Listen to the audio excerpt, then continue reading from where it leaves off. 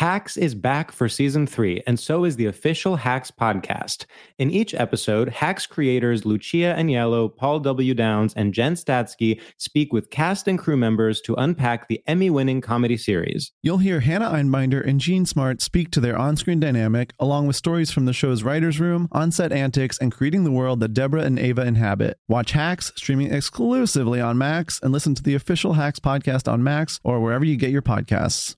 Whether this is her first Mother's Day or her 40th, she deserves more. Shop tons of stunning on-trend jewelry for every budget at Diamonds Direct. Diamond fashion jewelry, beautiful birthstones, everyday pearls starting at just $200. Commemorate the real loves of her life with a gorgeous pendant featuring the birthstone of the one who made her mom. This Mother's Day, Diamonds Direct is everything you need to say thank you. Diamonds Direct, your love, our passion. Online at diamondsdirect.com. Enjoy all your favorite sports like never before at BetMGM. Signing up and playing is so easy. Simply sign up using code Buckeye and receive up to $1,500 back in bonus bets if you don't win your first bet. When you register with BetMGM, you can get instant access to a variety of parlay selection features, live betting options, and the best daily promotions in the business. And with BetMGM at your fingertips, every play and every game matter more than ever. Place your moneyline, prop, and parlay bets with the king of sportsbooks today. Sign up using code Buckeye and receive up to $1,500 back in bonus bets if you don't win your first bet. That's right, up to $1,500. Again, sign up using code Buckeye and receive up to $1,500 back in bonus bets if you don't win your first bet. BetMGM and GameSense remind you to play responsibly. 21 plus and present in Ohio. Subject to eligibility requirements. Rewards are non-withdrawable bonus bets that expire in 7 days. Gambling problem? Call 1-800-GAMBLER in partnership with MGM Northfield Park. That's 1-800-GAMBLER.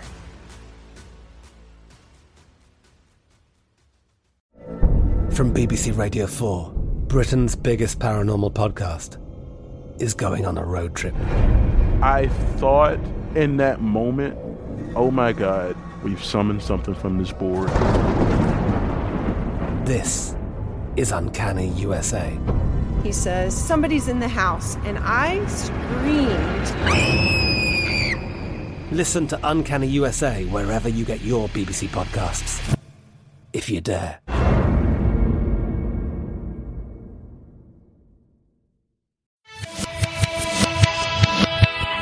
Hi, I'm Vanessa Bayer, and this is my brother, Jonah. We're two siblings who love to talk about our childhood and nostalgia and how it shaped us into the people we are today. Who are extremely thoughtful, if I do say so myself. Welcome to How Did We Get Weird?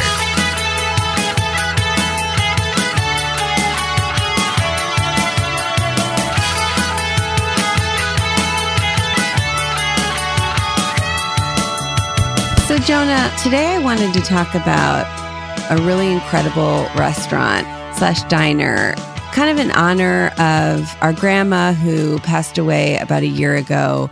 You know, her place has finally been sold, so I don't think we'll have as many opportunities to visit the restaurant / diner in her building, but man, do we have enough memories to last a lifetime. We do. Yeah. So this restaurant is called Little Pete's, and I don't know how to explain it. They had like 9,000 things on the menu. They had a handwritten menu that they wrote every day that must have taken an hour. I'm not exaggerating. In the restaurant, they had like plastic menus, but then like every day they would drop off to, I don't know if they dropped it off to every apartment or just our grandma's, probably somewhere in between.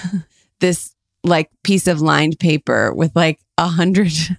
But it was always kind of the same specials. Yes. It was always like fish with a choice of rice, you know, carrots, broccoli. Like it was such a long menu. When you would go there, it was one of those kind of like, it was like a Greek place, but it was also a diner. So you could also get eggs, and you could also get like pasta or fish or truly anything you want. I think lobster, maybe. I never went there. But yeah, you could get all kinds of stuff there. And also our grandma had this really incredibly confusing tipping structure. Right, because they would deliver to her apartment. Because the restaurant was in her building. Yeah, so the restaurant's in the building. You can eat there. You can take it to go. You can get it delivered right to your apartment, which is pretty convenient if you ask me.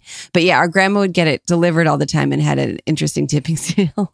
Like based on how much she liked the person, I think, she would be like, if it's this person, give them $1, this person gets $2. It was very hard to keep track of. Yeah, she would really have to tell us, like, if we were doing the tipping, like, here's the amount, like, make sure you stick to it kind of a thing. And then Vanessa, you had a very controversial order at this place that I definitely want to get into before we introduce our guest. When I used to stay there, which I loved, I would always get this Greek salad that was kind of like the talk of, our grandma used to get it with our grandpa. They used to split they used to split a small salad. Here I come. I'm eating a large, no problem. But so it would be like, the Greek salad is incredible. And it was talked up a lot, and I really always enjoyed getting it. But one year I decided that I was going to order it with grilled chicken and just try and get some protein in there. And I knew that like our grandma would like push back. Like I knew she would think that was an insane thing to do. But I was like, you're being crazy. Like you're just so anyway. So I said, can I get a Greek salad with grilled chicken? And she was like, what? And I was like, I just want grilled chicken added to it. And she was like, well, then it's not a Greek salad. She was like, then you should just get like a lettuce and basically. And anyway, she was like, you can't do that. And I was like, I'm pretty sure I can. Can we just ask them if they'll do it? She's like, okay, but I don't think they're going to do it. Then meanwhile, my dad calls in the middle of this. He's on speakerphone. And my grandma's like, Todd, Vanessa's trying to order a Greek salad with chicken. And my dad's like, that's crazy. And I was like, thanks, Dad. Well, could you have come in and been like could you have taken my side on this? Anyways, the point is, we called, we ordered a Greek salad. She asked to add chicken. They were completely fine with it. And she was shocked. But I remember, Vanessa, I remember I was there and I remember you asking me like, is this weird? Should I ask? I was like, yeah, go ahead. Who cares? Yeah, you helped pump me up to ask. But you were right. Your instincts were right. I knew it was going to be a huge deal, and it was. Speaking of huge deals, we have a huge deal guest today on the pod. Today's guest is a triple threat. A drummer, composer, podcaster. You may have seen him behind the kit with Motion City Soundtrack or Don't Stop or We'll Die. Listen to him hosting his own podcast, Bizarre Albums. He also does a lot of work now as an on-air producer for podcasts like Allison Rosen's Your New Best Friend and Andrea Savage, A Grown-Up Woman. He also liked Huey Lewis way before it was ironically cool for everyone to like Huey Lewis. Here he is, Tony Thaxton. Tony.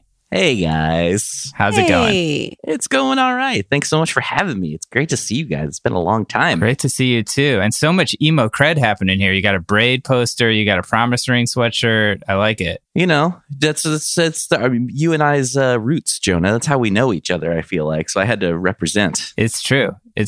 Did you play drums for Braid at one point? Or am I imagining that? Yeah, that's actually what the poster is. Because, I did one short UK tour filling in for Damon, their normal drummer, which was a thrill of a lifetime for me. I'm sure. Very exciting. Yeah, it's like my favorite band playing my favorite record and then my favorite drummer asking me to play for him. Like, yeah. And this was like months after I said I was done touring. And I was like, I can't say no to this. That's amazing. Did our story about our grandma and the Greek salad bring up any memories for you? It's okay if it didn't.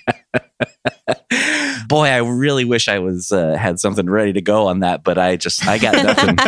I don't know enough. This is going to sound really stupid. I don't know enough about salads to know that getting chicken with a Greek salad would be weird. It generally would not, but it was in this case. Now, I have to say, Tony, I would say you're part of the reason that this podcast exists. And I'm going to tell you why. Okay. Because Jonah, when you guys were cool, just some cool dudes hanging in music, it's alcohol. Jonah used to work on Warped Tour when he worked at AP Magazine. And I think wasn't this on Warped Tour one year. Jonah was working on Warped Tour. I came to it. We saw Motion City Soundtrack play, Tony on the drums. Do you shred on the drums? I mean, you name it and I do it. Okay. Shredding on the drums. I've got an idea to do an incredibly stupid bit, which is I come up to you guys and I start, let's see. I'm trying to think how this started. Well, you should talk about what stage in your career you're at this point too. Okay. Let me say what stage I'm at in my career. I'm basically at stage 0. I'm like an improviser in Chicago. I'm, I've got a lot of confidence, little cred, and so I'm just like going to see my cool older brother. He's working on Warped Tour. He's working in, I think, the booth where the bands were there's autographs? Yeah, we would do the programs. I put out the programs in the morning, then I would do signings with bands throughout the day. And those of you who aren't familiar with Warped Tour, it's all the hottest rock bands, like punk emo bands. Jonah's giving me such a look of disgust. Yes, I think sure. Also playing in the hottest temperatures too. I don't think it's still a thing anymore, but yeah, there were like 5 or 6 stages, like 100 bands. Like they changed the lineup every day. It was like they had all these booths. So it was a big festival. Yeah. Jonah at that time, and we've talked about this a little bit before, when I was just starting my career, was really supportive and would always let me do like extremely stupid kind of like, opening for his band and telling stupid jokes, as we've talked about, or whatever it was. So anyways, I went up to Tony and the other guys in Motion City Soundtrack, and I think I tried to, in front of their vocal trainer, who I now know, unrelated, but I started like kind of giving them advice on like their sound and like kind of like telling them that they like weren't doing it right as like a bit. And I just was kind of like in a very condescending way, like being like, you guys do it more up here. Like you sound kind of like just full bit. I guess they just had to stand there and listen to me. And then I signed one of my headshots, which this was one of my Chicago headshots, like from that I had gotten done at like, John Rogers photography, whatever. But I had one of my Chicago headshots and I signed it and I said like, keep reaching for the stars. And then I signed it and then they put it. I think it said, keep reaching for stars and one day you just might become one. Yes, that's right. It said, keep reaching for the stars and one day you might just become one. Keep in mind, again, just an improviser in Chicago, this fully successful band. I'm giving them a signed headshot, like truly such a popular band. So I remember you guys put it in the front of your tour bus, I believe. I might be making that up. It seems like you're not. I think I can't. I like remember all this, but it's crazy how long ago this all is now too. It was like 20 years ago, probably at this point. Yeah, but I'm pretty sure I remember seeing in the front. I think you guys put it in the front kind of lobby area of your tour bus. It was really fun. I really got such a high and was so excited to be giving this condescending advice to such a successful band. And a few years later. This was a while later because we didn't start doing sound advice till I had been on SNL for like 6 seasons or something.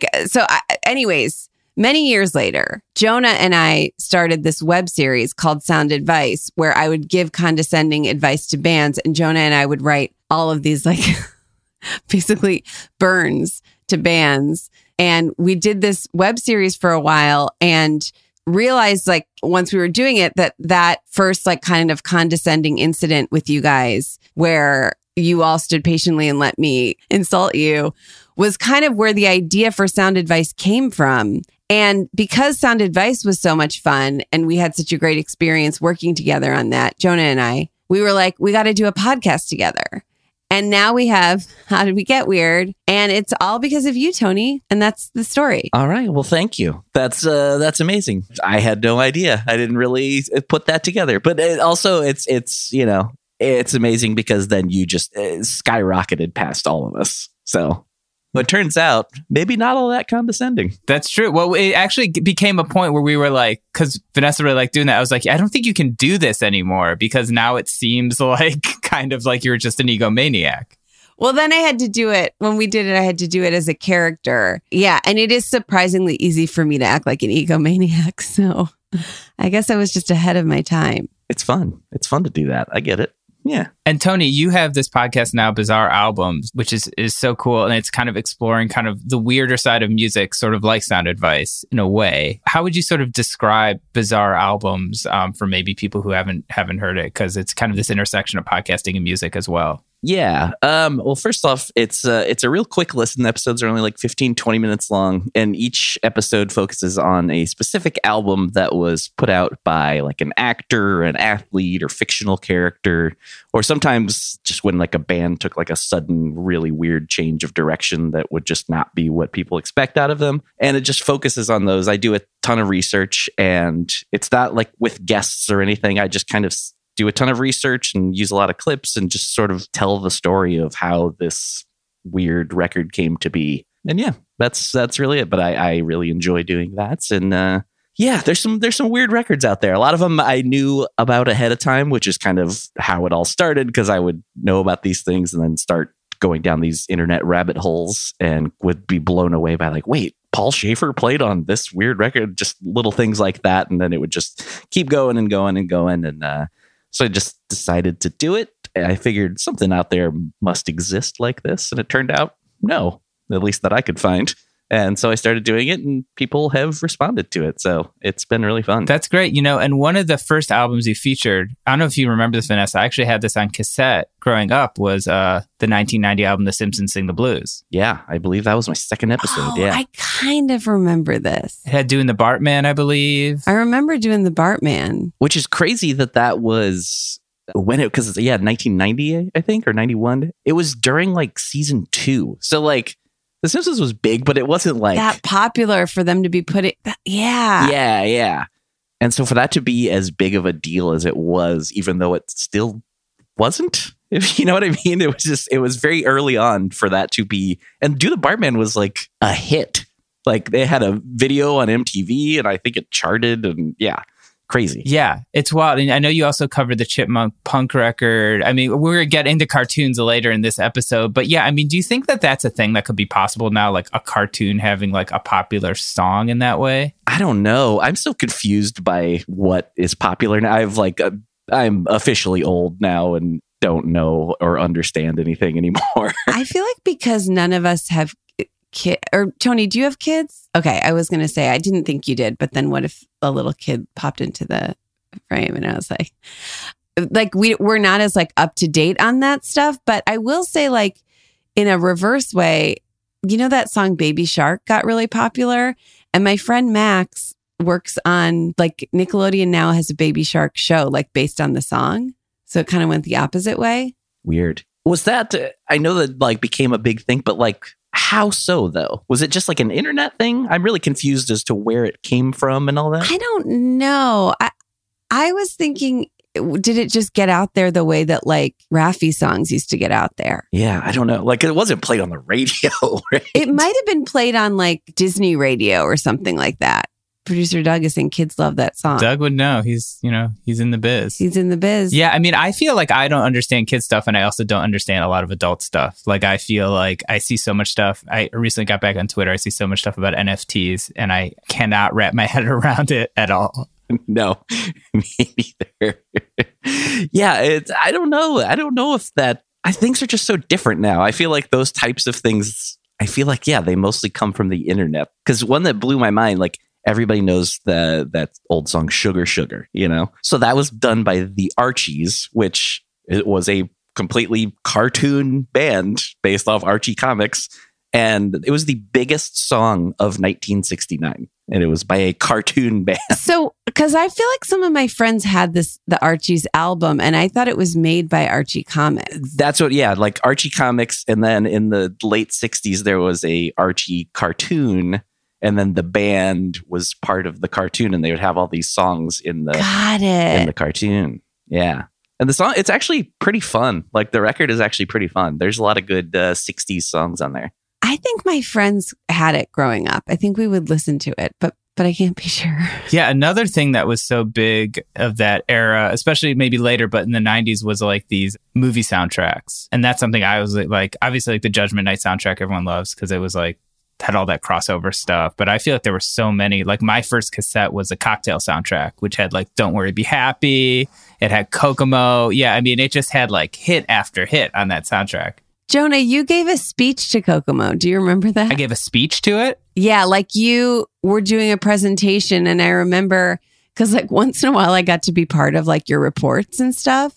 Like when I was the Energizer Bunny in the background of that video you made that one time for school. And remember for school, like you had to make like you were like in the front making a speech about something. Anyways, you gave a speech to something and you played Kokomo in the background. I bet mom and dad would remember it. I just remember because Kokomo was playing so much in our house because you were practicing your speech so much. It was like almost like you were giving like you were like making a pretend ad or something and you were like trying to promote something and then Kokomo was playing in the background. Yeah, maybe. I'm sure I gave them a huge royalty check for that. Yeah, but the Cocktail soundtrack, yeah, I'm sure that's true. I listened to that thing. So, I mean, a Tutti Frutti on it. Yeah, Don't Worry, Be Happy, which was also such a weird song to become like a huge hit. That was an amazing soundtrack. I didn't realize. I don't remember. Don't worry, be happy being on that. That's funny.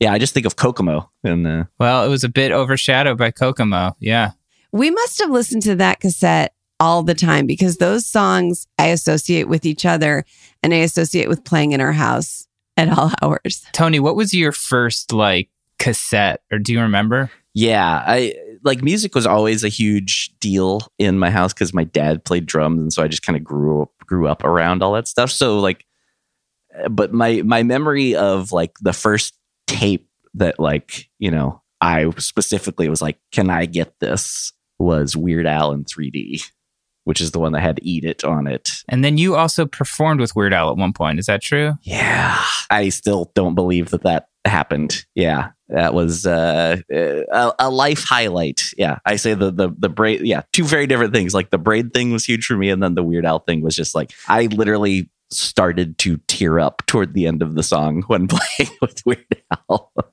Yeah, it was just this variety show that my friends Ben Acker and Ben Blacker had put on out here. They had written a Star Wars book, so this was like the one of like childhood me. Perfect to fit in here with the show. If I had told myself this when I was a kid, that one day, on the same day, I get to play with Weird Al. And the reason for this variety show was because Ben Acker and Ben Blacker had just written a Star Wars book. And it was a show to celebrate the release of this book. And in the book, they named a bird after me in this Star Wars book. So I became canonized in Star Wars and got to play with Weird Al on the same day. Wow. That's huge for little Tony, I'm sure. Oh, yeah. It's huge for Big Tony. For Big Tony, too. Oh, I was just going to say we got to meet Weird Al when he did Sound Advice, our web series. He's like the nicest man alive. Oh, my God. He was so nice. I remember him saying like, he was like, you guys had a car for me. I could have just like walked here. I live right around the corner. I was like, yeah, can you just like walk down the street being Weird Al? Like, he's the nicest. Yeah, that does not surprise me. Because I weirdly crossed paths with him. No, I'm not going to say regularly, but like we weirdly have some mutual friends. And so like I'll run into him sometimes at things and he always remembers my name and it blows my mind. Yeah, he will say hi to me.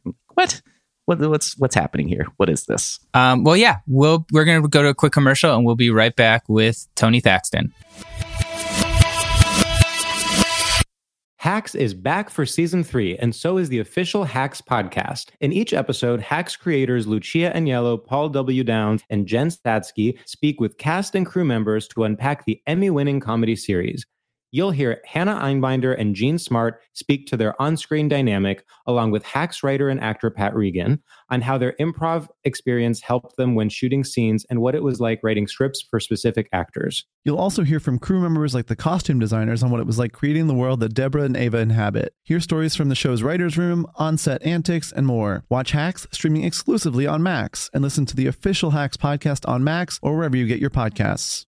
Enjoy all your favorite sports like never before at BetMGM. Signing up and playing is so easy. Simply sign up using code Buckeye and receive up to $1,500 back in bonus bets if you don't win your first bet. When you register with BetMGM, you can get instant access to a variety of parlay selection features, live betting options, and the best daily promotions in the business. And with BetMGM at your fingertips, every play and every game matter more than ever. Place your moneyline, prop, and parlay bets with the king of sportsbooks today. Sign up using code Buckeye and receive up to $1,500 back in bonus bets if you don't win your first bet. That's right, up to $1,500. Again, sign up using code Buckeye and receive up to $1,500 back in bonus bets if you don't win your first bet. BetMGM and GameSense remind you to play responsibly. 21 plus and present in Ohio. Subject to eligibility requirements. Rewards are non-withdrawable bonus bets that expire in 7 days. Gambling problem? Call 1-800-GAMBLER in partnership with MGM Northfield Park. That's 1-800-GAMBLER.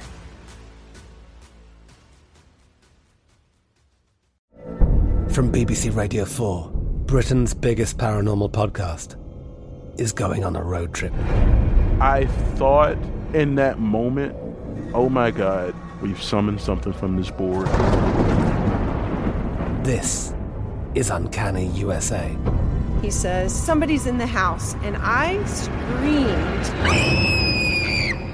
Listen to Uncanny USA wherever you get your BBC podcasts, if you dare.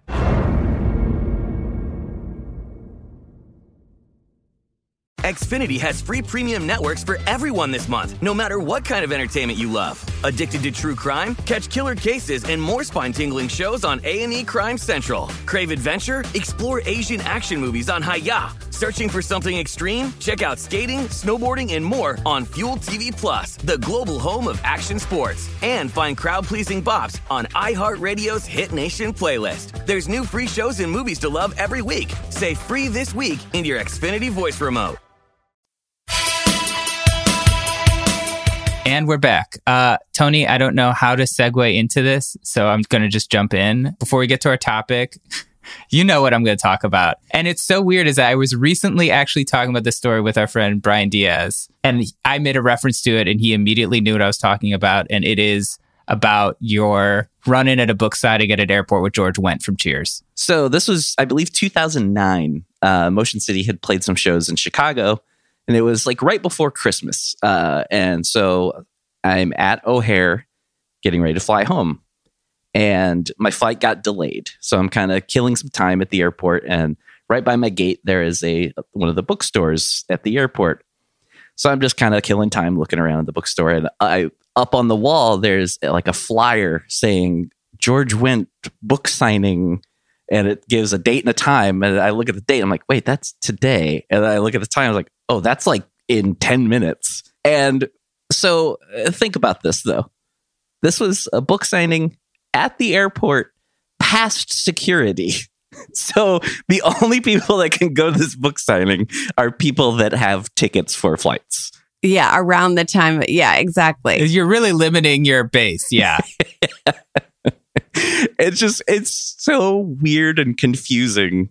And yeah, I was stuck there for a while, and I kind of I remember the time I just kind of turned it into this dumb bit on Twitter of just like waiting for the thing to happen. And then he showed up finally, and I was like, well, I have to go get a book now and get him to sign it. And, we had a brief interaction. He was perfectly nice, but you could tell he was not exactly thrilled to be there. Oh, yeah. But yeah, it's so straight. The only possible sense I could make of it is I think he's from Chicago, and maybe he was like going home for Christmas, and they were like, well, we could do a signing while I'm there. I don't know. It's so weird. He did some stuff with Second City. Yeah, and I think he might be Jason Sudeikis's cousin or uncle. He's Jason's uncle. Yeah, so that they're like Second City people. Yeah, because you got to think the George Wendt biography is already kind of a niche book, and then you got to combine that with people who happen to have flights that day in that gate at that time. But yeah, I for some reason, I don't know, it's so funny to me, and I feel like the photo really just worth 1,000 words. Yeah, it's I think about it, I can't see him without thinking about that day. And I was actually just in Chicago a few weeks ago and walked right past that bookstore, and fond memories. George Wendt was very popular from Cheers, and Cheers was a really popular show in the 90s. Let's talk about another popular show from the 90s. Tony, today you wanted to talk about something we're very excited to talk about, Muppet Babies. Uh-huh. Yes. Now, look, was I thrilled to talk about this? 100% thrilled. Those of you who don't know what it is, Jim Henson's Muppet Babies is an American animated television series that aired from September 15th, 1984 to November 2nd, 1991 on CBS. It portrays childhood versions of the Muppets living together in a nursery under the care of a human woman identified only as Nanny, who appears in almost every episode, but her face is never visible. Basically, it was an incredible animated series. Why did you want to talk about it, Tony? Well, I am a huge Jim Henson nerd in general. And I think I'm a little bit older than both of you. And so honestly, just the Muppets, even more so than the Muppet Babies, was a huge, huge part of childhood for me. And I remember going to see Muppets Take Manhattan in the theater. And that actually is where the Muppet Babies were first introduced, but in puppet form, though. So yeah, there was a flash, well, not a flashback, but like a daydreaming kind of thing where Miss Piggy imagines her and Kermit and some of the others as babies.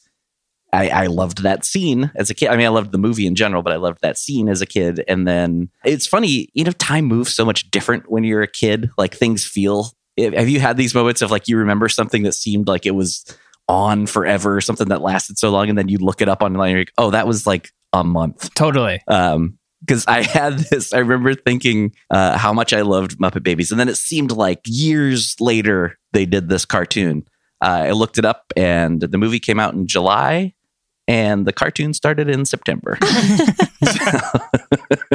Yeah. So I thought they made it sound like because it was like such a popular thing in the movie, that's why the cartoon started. But it seems like that's not quite enough time for that really to be the case. So it seems like they just were probably like, this would be a good cartoon. I don't know if you are aware, and we should talk about the original series, which is what we wanted to, but did you know it's been rebooted on Disney Plus? Yeah. It's all like CG. It's very CG. The song, well, this is the first thing that Jonah's got a real gripe about. Yeah, so they redid this. Obviously, the original Muppet Baby song, incredible. Iconic, amazing, the sort of like 50s song. Also kind of dark. I feel like the Muppet Baby song, like when the world looks kind of weird and you wish that you weren't there. Kermit's starting it out. But yeah, then they redid the song and it's awful. I mean, it's like they totally took away, to me, like what everything was great about it. The heart. Should we listen to both of the songs? So is it a completely new theme song, or they just redid it? No, it's not completely new. It's like an updated version. I mean, I think they like had to change some stuff because like Miss Piggy said she's really into romance in the original one. I think they were like, yeah, okay, like maybe we can give her an interest that's like a little bit, yeah, yeah. But no, they just kind of updated it. But yeah, and I don't like the computer. Like it just looks weird. I basically just know it exists. I haven't actually really seen any of this new version. Let's see if we can play the old one and then the new one, just to see how the new one rips it off. Okay, here's the original.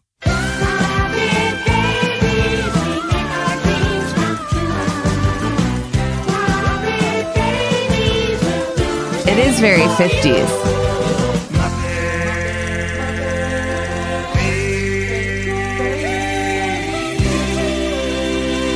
Yeah, that is like a legit song. I mean, like that is like a doo-wop classic to me. Yeah. Okay, now listen to this garbage. Muppet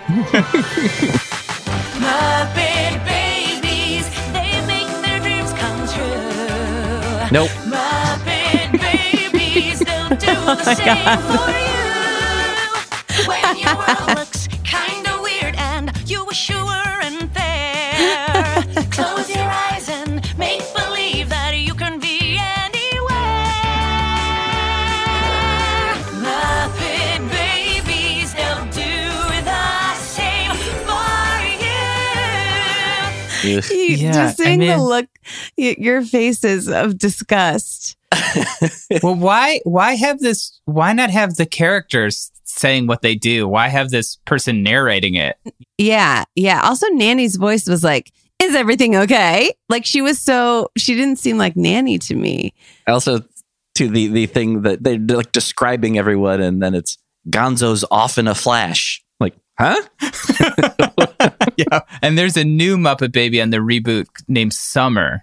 What's that about? Yeah. What's that? I don't know. Do you think they couldn't get it couldn't be they couldn't get the rights to use their voices, because they do use Fozzie's voice. No, yeah, I mean, it would be the same. And how does that work with voices? Because, I mean, it's not any of the original people anyways. Yeah, that's the weird part, is like we were looking at the original. Yeah, so it's totally different people. But in the original one, yeah, it's Dave Coulier is doing so many voices, which I didn't realize. I didn't realize that either. And that is incredible. Dave Coulier from 1986 to 1991 was Baby Animal, Baby Bunsen, Baby Bean Bunny, Baby Janice, Uncle. Okay, there's a few of these you wouldn't know, but he was Baby Animal, Baby Bunsen, and Baby, Did you see who else voiced Baby Animal at one point? Howie Mandel. Yeah. Yes. And you know what's so wild? I just had a total flashback.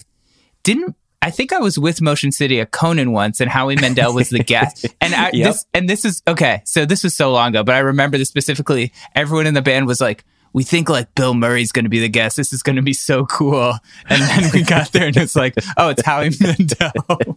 Yep. Our other guests, it was Howie Mandel and Tom Arnold were the guests we got. Yeah. Jonah, I would think that you would almost be as big of a Howie Mandel fan as a Bill Murray fan because you were so into putting gloves on your head and I know you're going to say Bobby's World. Yeah. Yeah, I was into Bobby's World, but I mean, as an adult, I felt like probably Bill Murray would be kind of like a cooler person to share the stage with. I don't know. Right.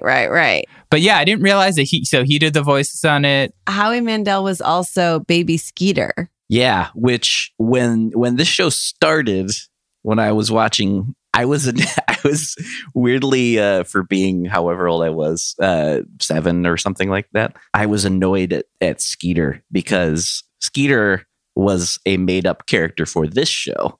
Oh, right. Was never a Muppet. And still, I don't think has ever actually been like a live action Muppet to this day, as far as I know. That's so wild because I became familiar with the Muppets so much through Muppet Babies. I always just assumed that Skeeter was a Muppet. And then Barbara Billingsley was Nanny, who was the mom from Leave It to Beaver.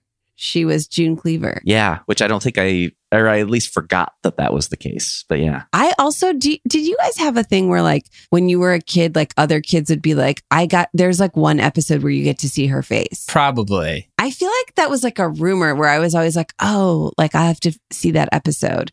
And also, as much as like I understand and respect the fact that they never showed her face, it was frustrating to me. Didn't you always want to see her face? Yeah, I think so. Yeah, I think so too. I mean, I think it's really interesting how like these voices are just so easy to do that kind of like they can just get anyone to do them. Okay, here it comes. Because I do an incredible Kermit the Frog. Okay, here it is. Jonah doesn't. Yeah. And I feel like I could voice Kermit the Frog on this show. Okay, Jonah, I would love for Tony to hear your Kermit the Frog. It feels a lot of pressure now. Do you want me to ask a question to Kermit the Frog? Sure. Yeah. Ask Kermit first. Kermit, how's your day going? Well, my name is Kermit the Frog. It's harder for me to say things other than Kermit the Frog. But I think it's pretty good. It's really good. But yeah, but it does seem like throughout these series, they change really moving past it. Okay. What's that? Nothing. I was just saying you're moving past it really quickly, but go ahead. Yeah. Well, no, no, this is tied into what I'm saying because it does feel like they're just like, oh, you do voice acting. Can you do this Muppet? Like these are just like. Well, these are some really hot names though. Right. But I mean, they're not like we need to reboot like Muppet Babies in 2018. Like we have to get Dave Coulier to do it. Right. Yeah. Well, also though, too, if you really listen to the voices compared to the original Muppet live action puppets, they're ballpark. Like, and again, I know they're supposed to be younger versions and stuff, but yeah, they're not. Some of the voices are a little weird. Quite as, yeah. I've never done the comparison, but I totally believe that to be true. Well, and I also think, just going back to the song for a second, I wonder if, they updated the song to make it match kind of more with like how cartoons and that stuff sounds now. And also, if you listen to the original Muppet Babies song, it is like a little, they have every Muppet's voice in there, but it is like slightly hard to understand what they're saying. Where if they just have like one woman being like, likes to ski and goes to this and that and that, like it's like you can understand her even though she's like maybe not your favorite. It's like very clear what is being said. Well, what's wild to think about is like, so this cartoon came out in like 1984. So like this song is clearly like referencing like 50s doo-wop, which is like, 30 years before. And so like this new cartoon, 2018, like that's like 30 years later, referencing that song is like referencing the 50s and the 80s. It's really crazy to think about. Yeah. They definitely tried to make it very modern sounding though. Yeah. I definitely see what they were trying to do. I find that whole modern cartoon, I know it's not for me as a 42-year-old guy, but I find the animatronic and that whole sensibility it doesn't work for me. I feel like cartoons were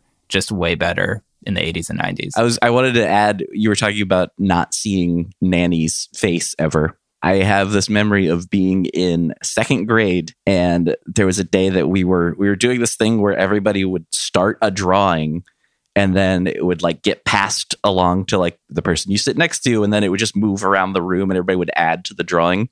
And I started my drawing and it was a Muppet Babies drawing. And then by the time it got back to me, someone added Nanny, but they drew like her entire body, and you could see more than the legs. And I was very upset about this. Oh my God. What other kind of cartoons were you into around that era, Tony? The golden era, as I like to say. I definitely was watching a fair amount, but like weirdly, none have like really made a long lasting impact on me. I know that like I definitely watched Gummy Bears. I think you had to get, did you have to get the Disney, you had to pay for the channel that Gummy Bears was on, right? No, because this was like early mid 80s still. So like, okay, I don't even think my family had cable yet at that point, or like had just gotten it. So like, I'm pretty sure it was like just a normal Saturday morning cartoon. Okay, I think it is at some point they put it behind a paywall, but yeah, I know they're on Disney Plus now. Great theme song on that one too, sung by John Williams' son, which I learned recently. That is a great theme song. Yes. Oh, yeah. It goes like this. Gummy bears flying here and there and everywhere. Lot of bunches of beyond compare. We are the gummy bears. Yeah, that's it. I think this was syndicated, not a Saturday morning cartoon, but like one of the biggest other things for me in childhood was Mask. Oh, yeah. Remember this? I remember Mask. Not the Cher and what's his name movie.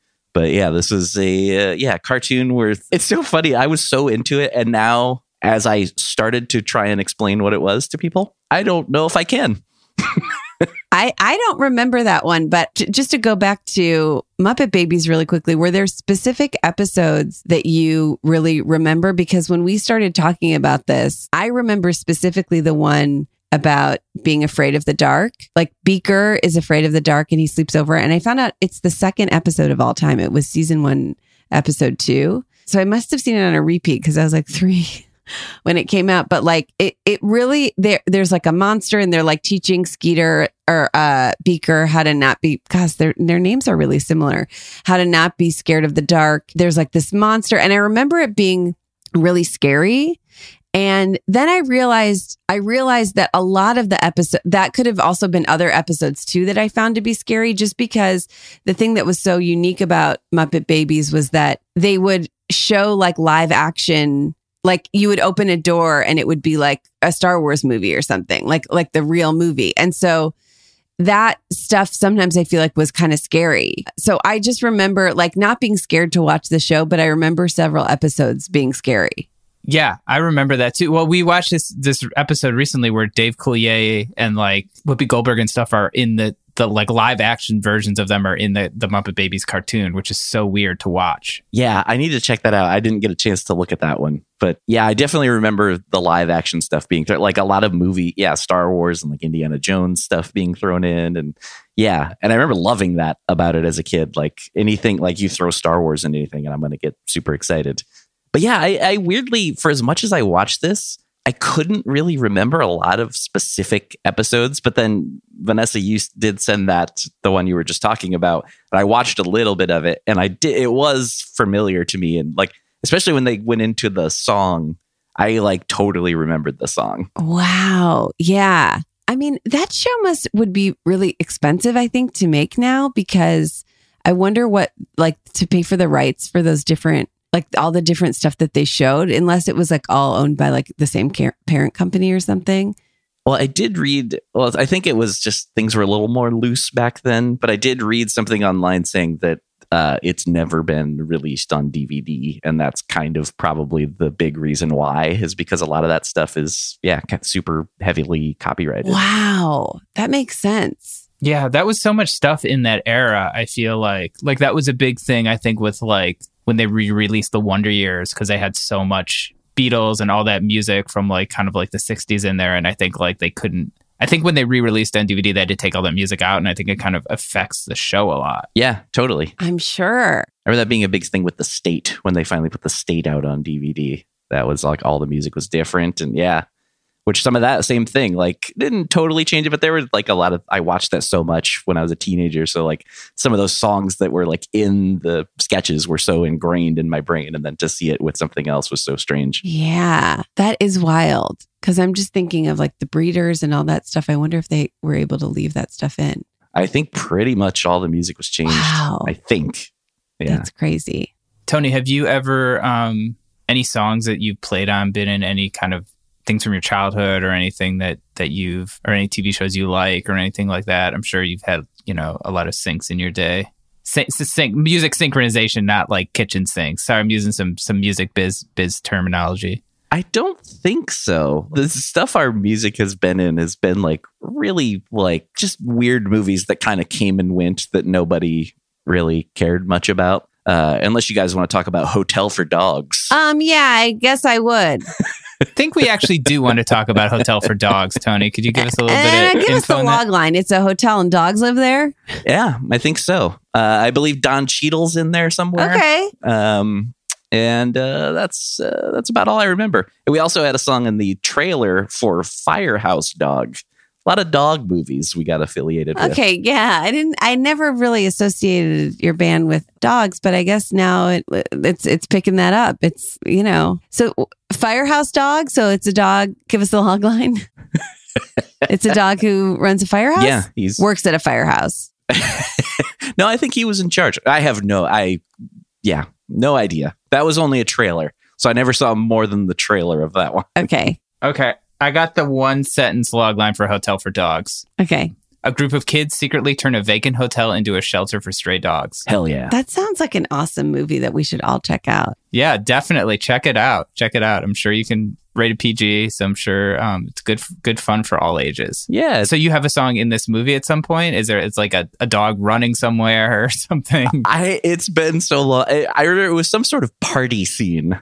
I think it was like teenagers having a party. But yeah, I don't remember beyond that. This was a live action movie, by the way. This was not just an animated thing. I just like literally, I don't think we've had anything in any sort of animated, nothing's coming to mind. No, it's a boring answer. Well, with the exception of Hotel for Dogs. No, it's not a boring answer at all. I mean, and I think our listeners are going to really appreciate checking out Lisa Kudrow and Don Cheadle in probably their most memorable roles in Hotel for Dogs. And on that note, we're going to take a quick commercial break, but we'll be right back.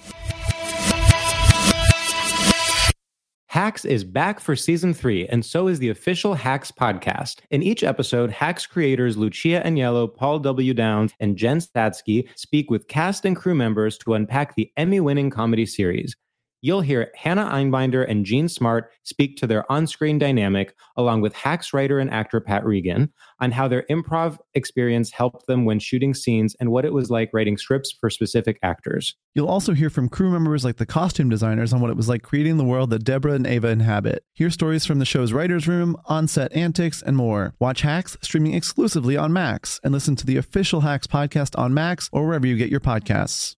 Enjoy all your favorite sports like never before at BetMGM. Signing up and playing is so easy. Simply sign up using code Buckeye and receive up to $1,500 back in bonus bets if you don't win your first bet. When you register with BetMGM, you can get instant access to a variety of parlay selection features, live betting options, and the best daily promotions in the business. And with BetMGM at your fingertips, every play and every game matter more than ever. Place your moneyline, prop, and parlay bets with the king of sportsbooks today. Sign up using code Buckeye and receive up to $1,500 back in bonus bets if you don't win your first bet. That's right, up to $1,500. Again, sign up using code Buckeye and receive up to $1,500 back in bonus bets if you don't win your first bet. BetMGM and GameSense remind you to play responsibly. 21 plus and present in Ohio. Subject to eligibility requirements. Rewards are non-withdrawable bonus bets that expire in 7 days. Gambling problem? Call 1-800-GAMBLER in partnership with MGM Northfield Park. That's 1-800-GAMBLER.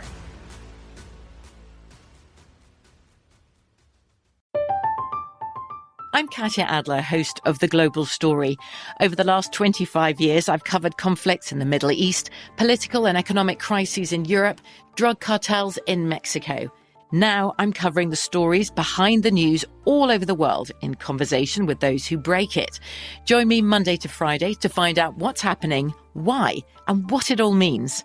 Follow The Global Story from the BBC wherever you listen to podcasts. Xfinity has free premium networks for everyone this month, no matter what kind of entertainment you love. Addicted to true crime? Catch killer cases and more spine-tingling shows on A&E Crime Central. Crave adventure? Explore Asian action movies on Hi-YAH. Searching for something extreme? Check out skating, snowboarding, and more on Fuel TV Plus, the global home of action sports. And find crowd-pleasing bops on iHeartRadio's Hit Nation playlist. There's new free shows and movies to love every week. Say free this week in your Xfinity voice remote. Okay, we are back. Now, Tony, we would like to play a little bit of a game with you at this moment. We call it Back to the Present. Jonah and Vanessa, we've got to go back to the present. You know, it's a hilarious take on nostalgic Back to the Future film franchise, the title is. And in this segment, we are going to each get to say something from our childhood that we wish would come back. So to give you a little bit of time to think, we're going to go first. And you can think of what you want to talk about. And remember, there's no wrong answers. Okay. So Jonah, what did you want to talk about today on Back to the Present? Well, I was thinking about this, and I actually talked to some friends about it last night from Cleveland. When I was growing up in Cleveland, there was this thing called the Cleveland Mosh Line, and you would call this phone number, and it was a pre-recorded message that were like all the heavy music, like the punk and hardcore metal shows in Cleveland, and it was run by this organization that I remember called the Cleveland Mosh Team. And they would go to shows and wear these Mosh Team t-shirts. And this was like the 90s. And they were just like super into moshing. And they were like a group. And I found this DRI shirt that was made for them online. And it said that the Mosh Team's mission was, quote, to help each other out in the mosh pit, get fallen people up off the floor, put people up to crowd surf, to stage dive, with style like backflips and such, to put an end to stupid violence and to resolve all pit disputes without fighting. And I just find this to just be so incredible and just like such a 90s thing of like moshing just kind of became a thing and then everyone did it. It's just so fascinating that these guys were so into just mosh culture because you don't really hear about it anymore. And I asked my friends and I was like, do you guys remember that? And they said, yeah, of course. My friend Doan said this, which is like also the most 90s thing ever. He said, I used to call the mosh line when I was a kid. So my girlfriend would call and she would call into call waiting. So the phone wouldn't ring at night. You remember that? Like you'd have to like be on the phone so that it wouldn't ring, like wake up your parents. So they'd like call on call waiting. So you'd be like on the phone with someone. So you'd be listening to the mosh line. The mosh line would be like Megadeth's coming. And then if someone called, you could click over to call waiting without the phone ringing because you're already on the phone. So I think that's what he's saying. But yeah, he said the guy who ran it called himself the Pitmaster, which I don't remember. And he said he was a guy with long curly hair who was shirtless and moshing a lot. Yeah, this guy sounds like a real winner. I don't know what the Pitmaster's doing now, but I do remember like I just think there's something really funny about just like calling a phone number to find out about concerts also. Look, by the way, I feel bad that I made fun of the Pitmaster without ever. Well, I mean, I do think they had, a pretty positive message. Yeah. They're into helping each other out in the pit. Yeah, falling people off the floor. That's so great. I also love that the last thing they say is to resolve all pit disputes without fighting, because I just wonder, like, pretty much the main pit dispute is like, you landed on my head or you pushed me. And like, how do you sort of resolve that? Like, I guess you're like, okay, like, what's your side of the story? Like, we're all moshing here. Like, also it's like, this is in the middle of like a super loud concert. Just so much about this to me is just so incredible. Also, again, they said it's to stage dive and then in parentheses with style like backflips and such. It's like, who says and such and then goes and moshes? But I mean, they're anti-violent, so that's good because I think the pits could be pretty violent, these shows, especially in that era. And yeah, I just remember seeing guys in these mosh team shirts and thinking it was really cool. And I feel like that's just not a thing you see anymore at shows. And I personally, I think I'm beyond my moshing days are far behind me, but I say bring back the Cleveland Mosh Team. Yes. And let them kind of be, in charge of making sure the pit is a safe place, It looks like they still exist. And look, there's a website and is it well kept up? No. The The website has a lot of the writing that just comes with the website before you've actually filled it in. Yeah. Like a lot of placeholding going on in this website. And not shocking, but I do think at the time it was probably really helpful in the because, there wasn't really internet. And so like in the same way that I would sometimes call this one line to find out what the weather was. Sure. Different, but like, you couldn't just go on your phone and like look it up. So like you had to know where the hottest mosh shows were where you could mosh and do backflips and such. Yeah, I think they had ads in the paper, like in the local paper, like the weekly with all the shows were like the mosh line, call the mosh line. And so let's bring back the mosh line. Let's bring back the mosh team. Let's just have everyone moshing in a safe way. Maybe post-COVID, probably moshing not the best thing to be doing right now. But once things are safe again, let's mosh in a safe way. And let's have people who are passionate about moshing, be involved with it. Yeah. So that's mine. Vanessa, what did you pick for Back to the Present? I hope you didn't also pick the mosh team. No, I didn't. And I knew that was yours, and somehow yours got me thinking about my topic, which I don't now really see the connection. But the thing that I remember that I really would love to bring back, even though again it still exists but it isn't as popular, is Swatch watches. I don't know if you guys had Swatch watches, were big Swatch watch fans, but they were these cool watches that were kind of plastic. They were originally made by this Swiss watchmaker. They were founded in 1983. And basically, I was doing some research on them, and they were intended as casual disposable accessories. And the thing that really kind of set them apart is that they were like, how do we set ourselves apart? And then they were like, what if we do like really fun, we keep it like the $30 watch, but we do like really fun designs and stuff like that. And so because they did that, there was just a craze for these watches. People loved them. They started pairing up with like different artists and making like specific like artist related watches. There were Cabbage Patch watches, limited edition. This article says they were the fashion equivalent of Beanie Babies. They really, I'm just going through my notes here. They just had like incredible designs and they were kind of accessible to everybody. I definitely had one. You did? What was yours? I don't remember much about it. I remember it being white, and then the band was white, and then the actual watch part was just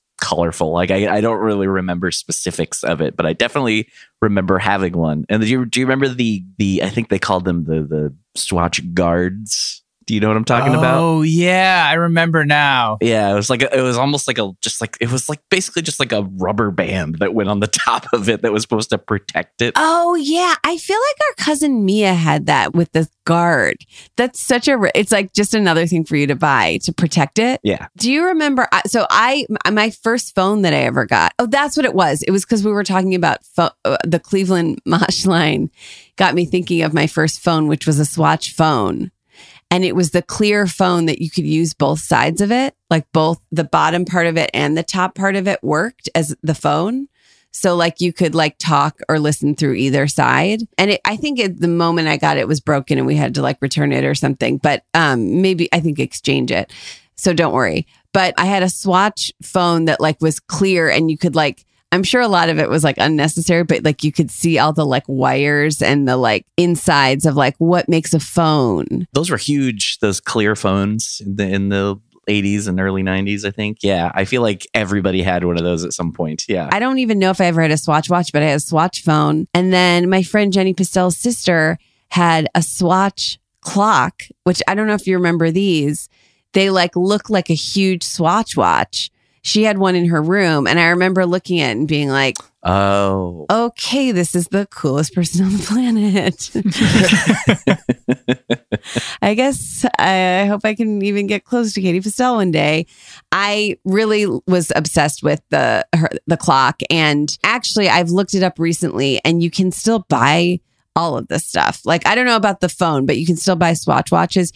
You can still buy a Swatch clock for your wall, which Jonah, the holidays are coming I know. up. Well, I'm looking at these. They also have a whole line of peanut swatches right now, but they're $125 is for the watch. Yeah, for the watch. Wow. Yeah, I think it's like a thing now. I think there's like super limited ones and stuff. Like I think there's like a big like collector scene and everything with them, I think. Yeah, it looks like you can design your own swatch now also. Well, it looks like, I mean, I was looking at this and it says, even though it says the company's seen a decline in sales over the years because of the rise of smartwatches like the Apple Watch, you could see it, and Fitbit continue to eat into their marketing share, affection for the brand is unlikely to disappear entirely anytime soon. In 2015, listen to this, one of the world's largest collection of swatches, 5,800 pieces, went for sale and ultimately fetched $6 million. Now, I thought I saw the 6 million before I saw that it was for 5,800 watches. That feels like, but a Kiki Picasso swatch, one of a very limited 121 pieces total, sold for $28,000 in 1992. Okay, none of these are that impressive.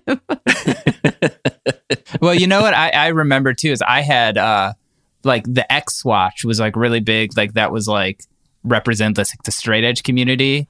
You had a swatch, like a straight edge swatch? No, I had a knockoff one, but there's one on sale on eBay right now, like a 1988 Swatch X that's $438. And it says here they're super rare. They became very close to the American straight edge movement. And so, yeah, it was like a big thing if you were straight edge, if you had like the 80s X Swatch that was like part of the culture in a big way. That feels so ironic to me that like these like hardcore punk guys are wearing Swatch watches. Yeah. They were super collectible because they were white with like a big black X on them. And yeah. That's so funny. And I'm sure when Swatch made them, they just made them because they were like, let's put a big X in the middle and like, and a bunch of kids will buy it, then a bunch of straight edge. Yeah, no, but it was like if someone had like an original X watch, you're like, whoa, that guy has like, these are like really hard to find. This is like a status thing. Wow. And you found a knockoff one? Yeah, you can easily get one. I mean, it's just a watch with an X on it. I mean, yeah. So they're I think they're widely knocked off. Okay. Well, I probably saw a bunch of them and never even knew what a cool dude I was talking to that was wearing it. It's possible. It's really possible. Like my brother. Just kidding. Always knew you were cool, Jonah. And Tony, what is your thing? I think I gotta, kind of go extra selfish here and try to go for fitting in with what I was talking earlier about the, like celebrity albums and all of that. Like I feel like they still exist to an extent, but like not in like the late 70s, early 80s, and then into the 90s a bit. Like anybody that was famous at all, it seemed like at least had a single that they put out. And whether that be as themselves or sometimes it would be in character as somebody they were famous for playing or whatever. And like, again, I feel like that still exists to an extent, but like I would love to see those ridiculous things make more of a comeback. Because it's just, I don't know how, it's crazy that people just would buy that stuff back then. Yeah. Like anybody could put out an album. There's multiple Scott Baio albums. I was going to say, so you're talking about like non-singer. You're talking about like just celebrities putting out. So what are some other examples of that of ones that actually exist? Yeah. Let's see. Ones especially that I've done episodes on. There's Bruce Willis. Wow. Scott Baio. There's actually one before he was famous and then one later when he was famous, but it's more in character. It was Joe Pesci. Now, what are they doing on the albums? Are they singing? Yeah. Wow. Yeah. All these people are singing. Yeah. And like every now and then some of them are like, oh, this one isn't, they're more fun when they're not good. But every now and then they'll have like, a lot of legit songwriters and then it'll be like, be done well enough where it's like, okay, this is at least passable. But then sometimes it's like, wow, this was like really just a cash grab and this person is terrible. Like, shocker, Scott Baio, not very good. Tony, what do you think a George Wendt album would sound like? Oh man. Well, that all the songs are going to be about beer, of course. Right. That's going to be like that would be the whole shtick. Oh, and by the way, I'll give you guys one guess what he wrote in the book that I got. I think I know what it's going to be. And that guess is? Cheers. There you go. Got it. Wow. Who, if you could have anyone celebrity like currently put out an album, Tony, who would you pick? Currently, I know that because I was initially sort of thinking like when it started fading away, like I was thinking of like this isn't current, but I was thinking if like The Sopranos had happened like 10 years earlier. Yeah. Right. I feel like there would have been like a Sopranos album with like all the characters like in character doing stupid songs like that.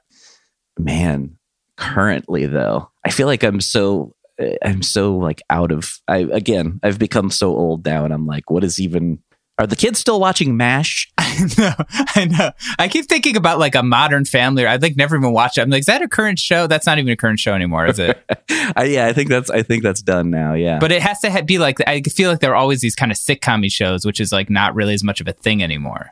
Yeah. What even are sitcoms now? Are there sitcoms now? There are. I think there are. I would love to remember our friend Jonah from Blossom, Jenna Von Oy? She would do she is a singer. She's a singer. She lives in Nashville and is a singer. So actually that's doable. Cool. Well, that's one. I'm trying to think of other people. I mean, also Mayim Bialik, Blossom. Well, and Joey Lawrence did have an album. Oh my God. Remember? Okay. Oh, right. Sorry.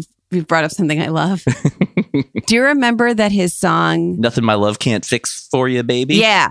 And the video premiered at the end of an episode of Blossom where it's like he was like, was it when he's dreaming or something? I don't remember the specifics. But it's like him on a playground rollerblade. It's like the most 90s thing. It's him on a playground rollerblading with a bunch of either one or a bunch of women, like, but they're all just like rollerblading around a playground.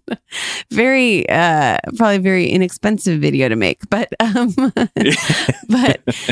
yeah, Nothing My Love Can't Fix For You, Baby. And it played at the end. It was so funny. It played at the end of Blossom. You know, I talk about this a lot in this podcast. I still watch General Hospital, and there's kind of like a young star on it, and it's clearly he wants to launch his music career, and they had a thing where they like let him play guitar and like do a guitar, and it reminded me of that episode of Blossom where it's like, you know, when you're watching it as like a kid or whatever, you're like, oh, like cool, they play a song, and then as an adult, I'm like, their agent was like, he'll only stay on the show. He's got a music career now. He's only going to stay on the show if you let him promote his music on the show.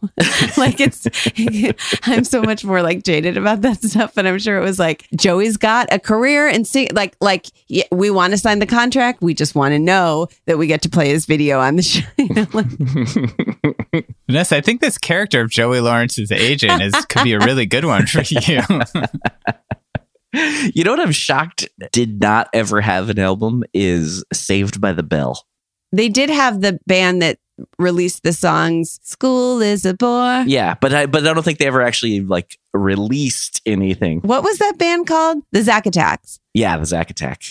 School is a bore when we're stuck indoor. Make it fun, put it out in the sun. Have a thing to see. Let us burn while we learn. And then also, Jonah, what were you going to say? Well, that I was going to say. And then they sort of did have the spin-off show California Dreams, which was basically a band. And by the way, Tony, I don't know if you know this, but our friend... Incredible. You do know this. Stephen Smith, our friend, was on an episode of California Dreams. 2 episodes, and actually maybe 3 has a mug from the rap party that he gave Vanessa, which is one of her prized possessions. I could bring it out right now. It's in my kitchen. I use it all the time. First, I wasn't using it because it's from the California Dreams rap party, as Jonah said, and I'm like, this is a collector's item.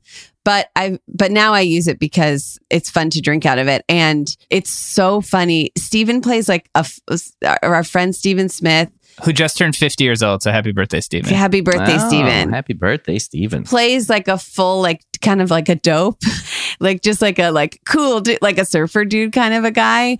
And like, I just remember one of the episodes, he's just like, has like a super soaker and is like running around like being an idiot. It's really good. Yeah, I knew he was on it, but I've never seen the actual episodes. I need to find those. Are they on YouTube? Do you know, like the ones he's on? We found him. Well, at one point we found him at one point. I bet we could find him. He's been on some really, I mean, this is getting way off topic, but yeah, he's been on some incredible 90s. He was on an episode of Sliders, I believe. Do you remember that show? It's like a space show. Or it's about small hamburgers. It was kind of like a Quantum Leap-esque show with Jerry O'Connell. Yeah, It was like a sci-fi fantasy show. But yeah, I feel like that era, that was like a big genre. Real quick, I if I may share this super fast, I also have a mug that I don't ever want to use because I'm scared I'll break it. It's one of my favorite things I've ever found.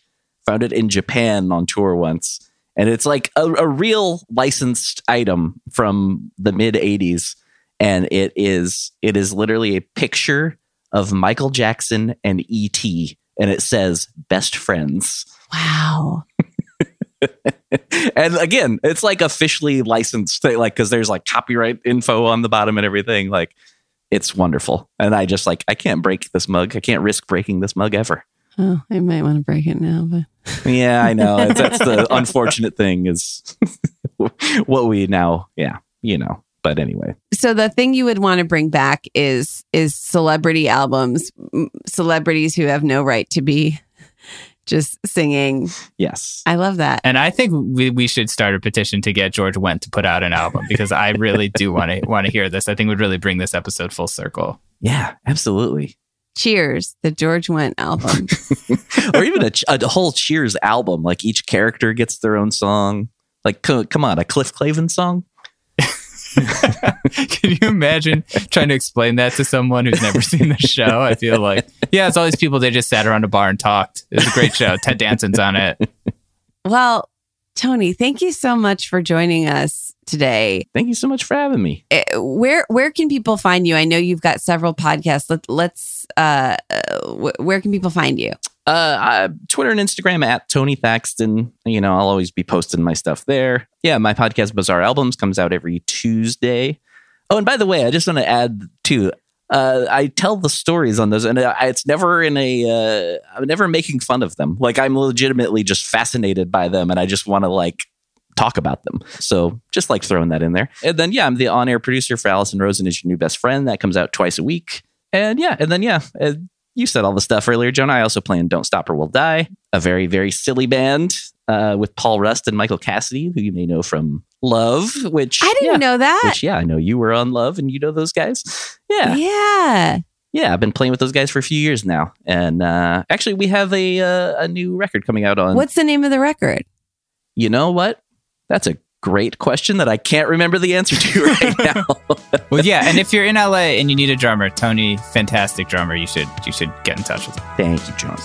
But yeah, thanks so much for coming by, Tony. Check out all Tony's music and podcasts. And we will be back again next week where we'll be discussing more cultural milestones from our childhood, such as Muppet Babies, right? Exactly right. All right, beautiful.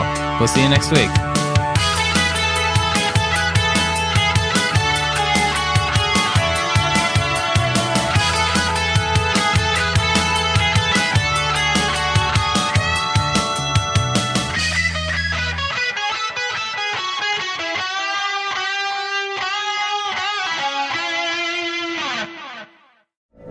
From BBC Radio 4, Britain's biggest paranormal podcast is going on a road trip. I thought in that moment, oh my God, we've summoned something from this board.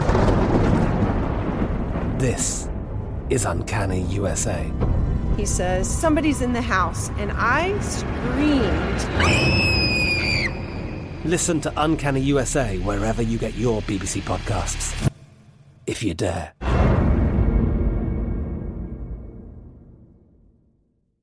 Hello, it is Ryan, and we could all use an extra bright spot in our day, couldn't we? Just to make up for things like sitting in traffic, doing the dishes, counting your steps, all the mundane stuff. That is why I'm such a big fan of Chumba Casino. Chumba Casino has all your favorite social casino-style games that you can play for free anytime, anywhere with daily bonuses. That should brighten your day a little. Actually, a lot. So sign up now at ChumbaCasino.com. That's ChumbaCasino.com. No purchase necessary. VGW Group. Void where prohibited by law. See terms and conditions. 18+. Xfinity has free premium networks for everyone this month, no matter what kind of entertainment you love. Addicted to true crime? Catch killer cases and more spine-tingling shows on A&E Crime Central. Crave adventure? Explore Asian action movies on Hi-YAH. Searching for something extreme? Check out skating, snowboarding, and more on Fuel TV Plus, the global home of action sports. And find crowd-pleasing bops on iHeartRadio's Hit Nation playlist. There's new free shows and movies to love every week. Say free this week in your Xfinity voice remote. Asking the right questions can greatly impact your future, especially when it comes to your finances. So if you're looking for a financial advisor you can trust, certified financial planner professionals are committed to acting in your best interest. That's why it's got to be a CFP. Find your CFP professional at letsmakeaplan.org.